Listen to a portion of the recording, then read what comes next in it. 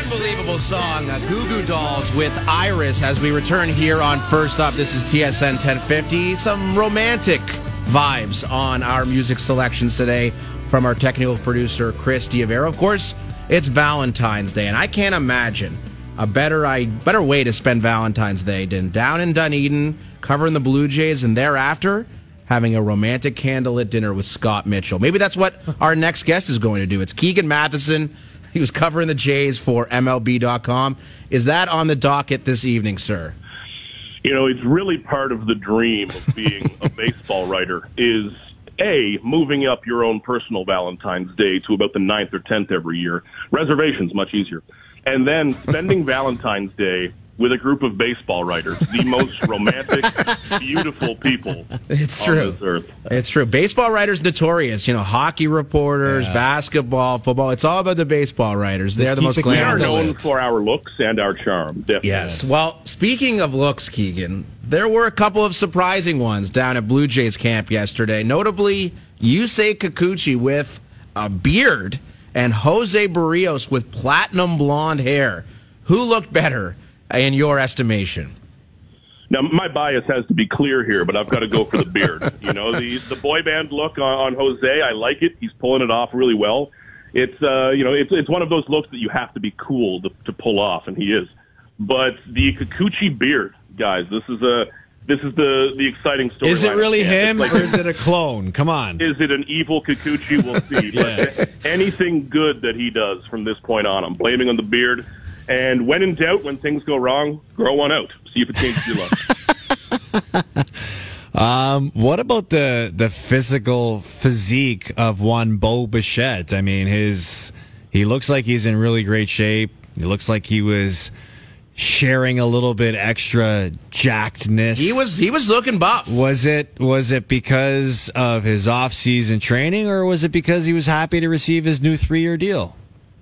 Yeah, they appear to have exercised this offseason down here. And Bo is the guy who is, everybody works hard. I know that's a thing we beat to death in pro sports now, but Bo is a real gym rat. He's the last guy at the field, the first guy to the field.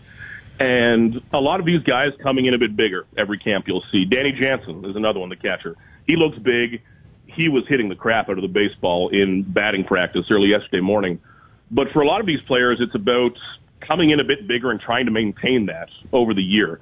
I wish this applied to media too, but as you're playing 162 games, you're dropping some weight over the year. You are outside in the sun every day playing 150 plus games. These guys naturally drop quite a few pounds over the course of a season, especially if you're a catcher or shortstop like Bo, who's playing every day. So if you are coming in at a certain number and leaving yourself a bit of room to drop some over the year, fantastic. But man, yeah, Bo looked very good yesterday. He did not miss any days this offseason. Our guest is Keegan Matheson, who covers the Toronto Blue Jays for MLB.com. He is in Dunedin, and the subject of Bo Bichette was one of the big ones in the offseason. We were talking about, okay, is he going to play shortstop? Would they consider moving him to second? There were reports that they were in on a couple of shortstop. Ultimately, Bichette's back, he's playing short, and he's got a new 3-year contract. And it sounded, based on, and you were there, Keegan, like Bichette seemed pretty happy that he got this deal done. And I don't know if he was angling for a massive long-term extension like we saw a number of free agents got, but where do you think things stand between Bichette and the Jays as far as their relationship? I think it's calmed down and it has settled, which is a good thing for now, because Bo Bichette is a guy who understands the business side of baseball very well.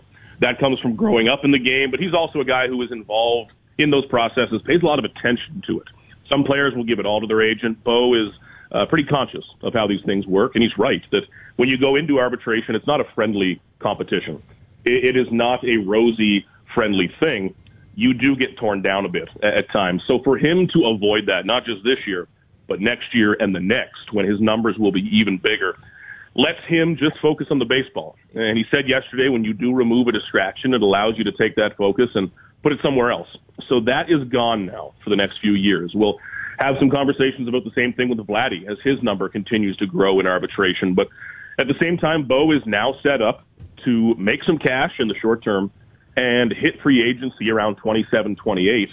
And if he keeps playing like he is playing, man, oh man, he is going to have 30 teams bidding on him. And that's always the dream. As much as we talk about signing with one team, you've got to think, in anybody's job, would you rather 30 people bidding on you or one? And it's pretty attractive to have all 30. And if he keeps playing like this, man, oh man, he will be looking at a massive free agency. Keegan, it wasn't long ago we were looking at Nate Pearson as the Blue Jays' top prospect, perhaps one of the top prospects in all of Major League Baseball. Of course, he's endured a number of injuries over the last couple of years.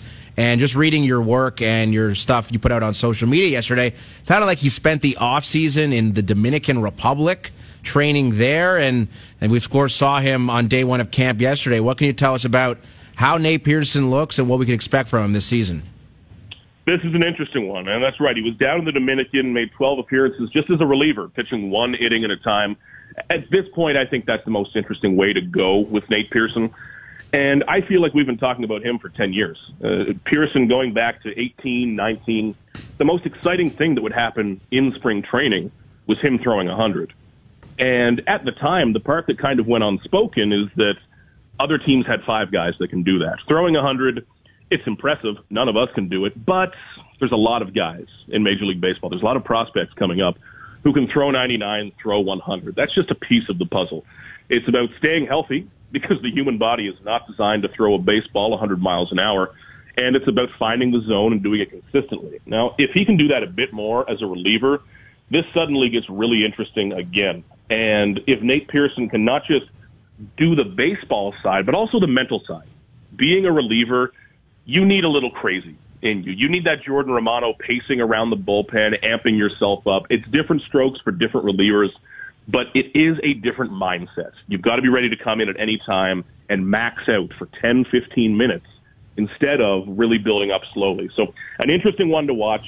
It is definitely in the range of I will believe it when I see it. That's where it has to be at this point. But the talent is still just incredible. Just needs to put it together. And again, needs to stay healthy. His body has not helped him. Well, and there's been so many instances of these flamethrowers who come up as starting pitchers and ultimately end up as top-notch relievers, and you hope for the Jays that Nate Pearson is that. Again, we're talking to Keegan Matheson of MLB.com down in Dunedin. So you talk about the Swanson acquisition. He's a flamethrower from the Seattle Mariners. They brought him in the deal for Teoscar Hernandez. Of course, Romano at the back end of the bullpen. You have Pearson. You have Bass. You have Garcia. I mean, Chad Green eventually will be ready, the guy they signed from the Yankees, who's also an awesome pitcher when he's healthy. This bullpen looks pretty damn good to me, Keegan. I mean, it's hard to really pinpoint any holes in it. I mean, is the optimism warranted? Yeah, this is actually a good group. I like what the Blue Jays have done with their bullpen because there's not just depth. They had depth last year, but there's more upside now. And I think for years, the Blue Jays bullpen was kind of lagging behind the rest of Major League Baseball. We were in 2020, but their bullpen was more 2005. Guys throwing 95, 96 at the top end. Now they're adding the real velocity. The guys who are going to strike out 10, 12 batters per 9 innings. The real strikeout rates. And this bullpen is modernized, and I think that's a very good thing. You're going to see that organizationally, down through the minor leagues. They are really chasing these types of guys now, and I think that's a very good idea. I think it's overdue, and it's going to have some great results these next few years. You look past that group, there are some depth guys. Yasser Zulueta is another Cuban right-hander who can throw 99, 100. So there are options now, not just in that top 7 or 8, but you're talking number 9, 10, 11. You're going to use 20 relievers a season. And when you call one up, even if they're not going to perform and dominate, you at least want some sort of upside because there are a million relievers out there who can throw 92 and give you a 4.8 ERA for a week. Great. But if you keep chasing upside, eventually somebody's going to hit. For all of those upside moves you make, eventually you're going to find your Jose Bautista or your star reliever on a minor move. Eventually, you just have to keep upside in mind. And I think the Blue Jays are really doing that now. Even their minor league additions, every one of them has something. And if one of them works out, that's a lot of found money. Keegan, Dalton Varsho was one of the big offseason acquisitions for the Blue Jays, a name that most people in Toronto didn't really recognize. But what type of season are you expecting from him in Toronto? Now, defensively, Varsho is going to amaze a lot of people, and he was originally a catcher. So to go from a catcher to a Gold Glove caliber outfielder is ridiculous. That's not something that happens, and it really speaks to his athleticism. You could, in an emergency, see him jump back behind the plate if the Blue Jays do need at some point. I'm sure that will come up. Varsho, an incredible defender, brings some speed and a lot of aggression. This is going to be the guy that I think fans do fall in love with for running through a wall, making the extreme plays, trying to get that extra base. Whether he gets it or not, we'll see, but this is going to be an aggressive team. John Schneider, Bo Bichette, both yesterday, we're talking about aggression on the bases, which is fun to watch, and I think Varsho fits right into that. His power is the interesting one for me, especially with these new shorter walls at the Sky Dome. How is that going to help, especially some left-handed hitters? And with some team control left, this guy is really part of that new core group of players. Dalton Varsho is really talented. A lot of people haven't seen much of him, given that he's coming from the D-backs. I don't think people are scrambling to watch many Arizona games, but Varsho is a really legit outfielder, but incredible defender. I think that's what's going to catch your eye first. There's a lot of excitement around this team, and rightfully so. You'll be documenting it all spring training for MLB.com. Thanks so much for doing this, Keegan. We'll see you at the Corona rooftop patio at the Rogers Center, all right? Cannot wait. Talk soon, guys. Nice. Keegan Matheson, MLB.com. Right. I forgot about the new renos going on. A ton of new renos, and not only with regards to... those have to be done in, 2 months? Oh, less than that. I mean, the season starts in about a month and a half, but, I think they're pretty much done now. Really? Yeah, it's not the total renovation. No, it's the one part of it. It's the first phase or whatever. Yeah. But also, the outfield walls will be different than they were this year. Or I guess forever, really, for the last 30 years. So it's exciting. A lot of changes. This team's good, man. This team has a ton of talent. The bullpen I like. I love the rotation. The bats are... it's hard to really pick many holes with this roster right now. It's all a matter of just putting it together and taking that next step. This is always the talk going into the start of a new season, is that everyone gets excited about the changes they've made and the expectations that are put. Remember when we were talking about this year, almost every person we talked to in baseball was saying, yeah, Blue Jays are World Series favorites. And I was like, what the hell is going on? What have the Blue Jays done to put themselves into World Series favorites conversation? This group hasn't even won a playoff That game. was Brandon Belt who said that he thinks the Jays are World Series favorites, right? Well, I don't know who said it last year, or I don't know who said it this year, but last year was like everybody was saying. And I'm like, whoa, pump the brakes a little bit. Let this come together. And look, I wouldn't even be comfortable saying that about this team this year. World Series favorites. To me, are they even division favorites right now? I'd have to look at FanDuel, what the odds are. And maybe, Chrissy, why don't you take a look at that? Because, you can argue the Yankees are there. Tampa, the Rays are always going to be there. I don't know what to think of Boston and Baltimore this year, but no one expected the Yankees to have the season they did last year. It's true. There's always that team. There's always that team that overachieves and underachieves. Always. I hope the Jays aren't a team that underachieves, because clearly they're way too talented to put themselves in that conversation. But look, the Jays are not even close to World Series favorites. By the way, there's 7 teams ahead of them on the FanDuel rankings. They're definitely behind the Yanks for sure. Okay, so they're second in the AL East. So yeah, be excited about this team because of the new players that have come in, the new look that they're going to present. But ultimately, at the end of the day, you still got to go out and play, and so much can happen. And if the things I'm looking for is, who's Barrios going to be? Mm-hmm. What next step is Manoah going to take? Well, if Manoah replicates last season, I think everyone signs off on that. 100% they do. But is Gausman the same guy? How does Bassett fit in this rotation? What do you get from Kikuchi?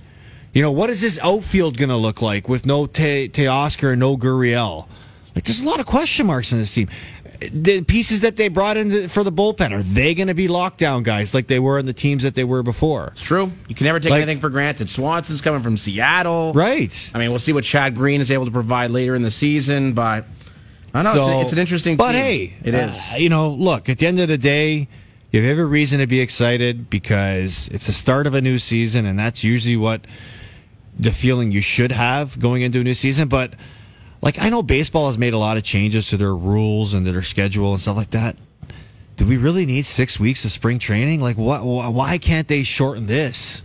Why does spring training need to be so long? Well, you can't play baseball games in the Northeast right now. There's no snow on the ground in New York, Philadelphia. These are outdoor stadiums. Oh, okay, that's true. Yeah. I mean, you got to wait. I mean, that's just what it is. You start in April. That's just how it always is. Why can't they try to start spring training a month later? I guess you could. I mean, I don't know. This is just how it is. Keep in mind, like there's parks down in Florida that make money off of. Oh, 100%. And also the answer is, I will answer your question twofold because we saw the reduced spring training with COVID, and teams. We were complaining about this, how teams weren't giving guys. Like full workloads early on in the season as well, and that was a problem too. So the answer is you got to ramp up. That's how it is. It's a slow progression for a pitcher. Ramp up. So that's just how it is. And also, you can't play at Yankee Stadium in the middle of February. It's just not how it works. Sadly, unfortunately, I wish every place was as nice as. So the South Jays' Florida. win total on FanDuel is 90.5. I think they finished with 90 last year, if I'm not mistaken. I like 90.5. Take the over on that. Really? Absolutely. Maybe not quite to the extent I bet the unders for David Pastrnak and Connor McDavid goals, but maybe. We'll get to Kate Burnett. She'll join us at 9:15. Dan Rosen from NHL.com as well. So there's a lot of good NHL stories to get to with Dan. And coming up at the top of the 9 o'clock hour, Crush or Flush, a very special segment concocted. I'm getting into my sexy voice for Valentine's Day. This is not a very sexy voice. I don't know what I'm talking about. But our man Cheese will join us in about 10 minutes' time. More first up. Our third hour continues next.